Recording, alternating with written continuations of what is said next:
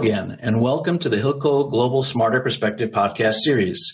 I'm your host, Steve Katz.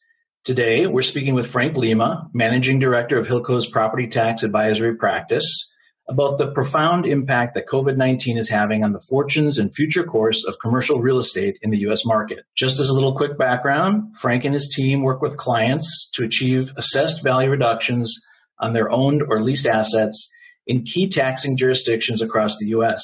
Quite impressively, over the past 3 years, Hilco has realized an average tax reduction on behalf of its clients of 22.25%. With that said, welcome to the podcast, Frank. Hi, Steve. Great to be here. Well, we're glad you were able to join us today, so thanks for being on. Frank, our discussion today is focused on this limited window of time during which property owners now have the potential to achieve relief from their assessed valuations via the appeal process, right? Can you take us through what you're seeing in the market that has created this opportunity at this particular time? Sure, Steve. Most markets, be it key markets or the small towns, have been impacted by the national and state mandates of lockdowns. Small commercial businesses like gyms, hair salons, restaurants, or mom and pop dry cleaners have been impacted by this. This has increased vacancies, delinquencies, tenants turning leases back to landlords, thus increasing vacancies. On the mall platform, tenants close to could result in what is known as a kick-out clause in the big regional malls. If a mall occupancy drops below a certain threshold, tenants can leave without breaching their leases. This domino effect starts as stores start closing, traffic slows, and then impacts surrounding assets. As we approach 2021, reassessment cycling starts around the beginning of the year now. We will be reviewing our clients' assets for their appeal opportunities. Okay, so what's the core argument in favor of property tax relief? For example, what are assessors going to be looking at when a property owner decides to appeal for relief in 2021? That's kind of a loaded question.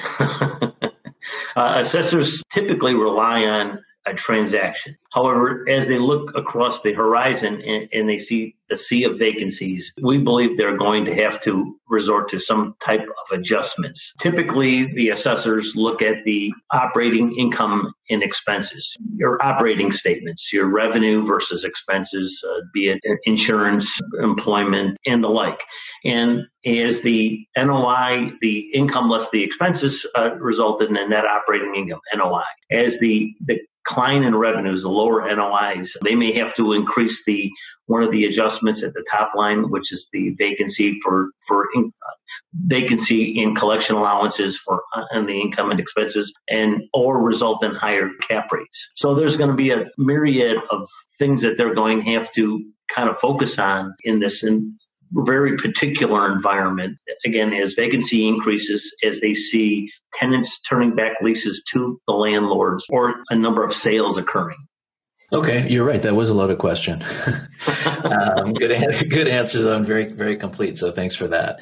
And I know when we're talking about this, we're not just talking about retail business owners here, right? So who specifically should be taking this step, and how involved is it to do it the right way in order to achieve the best result? Well, there's a unknown statistic that doesn't seem to have changed in the number of years I've been in this business. The average, the typical property owner that appeals the real estate taxes is about 25%. That's on the residential side and the commercial side. So the reason this statistic doesn't seem to move much is the tax appeals can get complicated and cumbersome. And so a lot of property owners, even a small residential, you want to appeal your house, they kind of fear, stay away from this because I don't have to hire a lawyer, I don't want to have to get involved, etc. The taxing, it's complicated because there's letters of authorization, evidence. You have to provide this evidence. And do I provide too much information? A lot of our clients will call me and say, Frank, I got this from the assessor. Do I respond to it? And I says, no, just give it to us. So there's a lot of times the assessors try to trick you into giving them too much information. Like I said, a lot of property owners kind of veer away from this.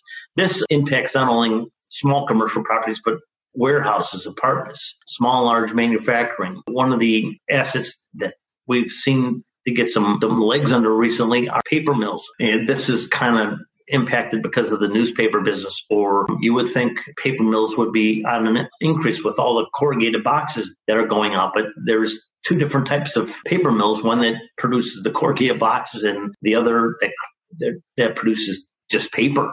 Think about magazines or ads in newspapers. That's all kind of on a decrease because a lot of everybody is doing on the internet or getting ads via their social media. The other area may be oil and gas.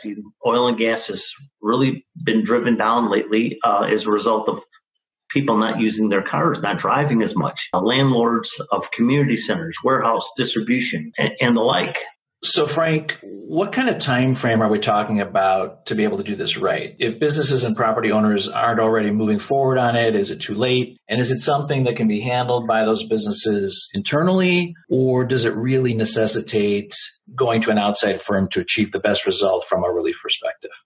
Good question, Steve. The appeal window is typically 30 to 45 days from when the assessment notices are issued by the assessor or they publish their values or notices in a newspaper. We'd like to have them 30 days, clients' information 30 days in advance of that deadline to review the leases, look at supporting evidence, market evidence. They get all the authorizations and to file the appeals. The appeal deadlines are sporadic throughout the year and with some bottlenecks. Time for us to start reviewing this is now and review the process and try to stay ahead of it. Some firms like to do this internally, and they sometimes provide the assessor too much information, and the assessors are going to request them to send this information. But having the knowledge and experience that we have, we know what we want to send and what we don't want to send to put us at a disadvantage. We look at actual leases, we look at actual transactions, and this information based on how the assessors are valuing the properties on a per square foot basis is the nucleus of how we're going to approach our appeals. A lot of times we'll get a call from a client who says, hey, I just got this notice and my taxes are going up, and Frank, what can you help me? I said, well, we'd love to, but the appeal deadline was Friday and this is Monday and we missed the window. Or they'll call me on Monday and the appeal deadline is Friday. So we really like to line this all up with our clients. We have a tax calendar, which we review all our clients' assets to plan this adequately. Right now, for example, we're working on some appeals in South Carolina. The appeal deadline is this Friday. We've been working on this for the last 30 or so days. The values just became available to us like the middle of December. So we're doing our research in order to have this in front of us and to meet the deadlines, and then we'll have a hearing and try to negotiate a settlement for our clients. Well, Frank, clearly doing it right and making it happen within the limited window of time that's presented itself is absolutely essential since, as we know all too well, owners absolutely need the benefits of that relief right now, perhaps more than ever before. So for those of you listening today who are owners of a restaurant, a bar, store, small industrial or manufacturing business, or are a landlord to those in other businesses, it certainly seems that reaching out to Frank and his property tax team at Hilco to have a conversation would be in your best interest right now. With that in mind, Frank's email is flima@hilcoglobal.com. That's F like Frank, Lima @hilcoglobal.com. Frank, thanks once again for joining us. Absolutely. Thanks for letting me share this important information with you and your listeners. Absolutely. And listeners, we hope that today's Hilco Global Smarter Perspective podcast provided you with at least one key takeaway that you can put to good use in your business or share with a colleague or client to help make them that much more successful moving forward. Until next time, for Hilco Global, I'm Steve Katz.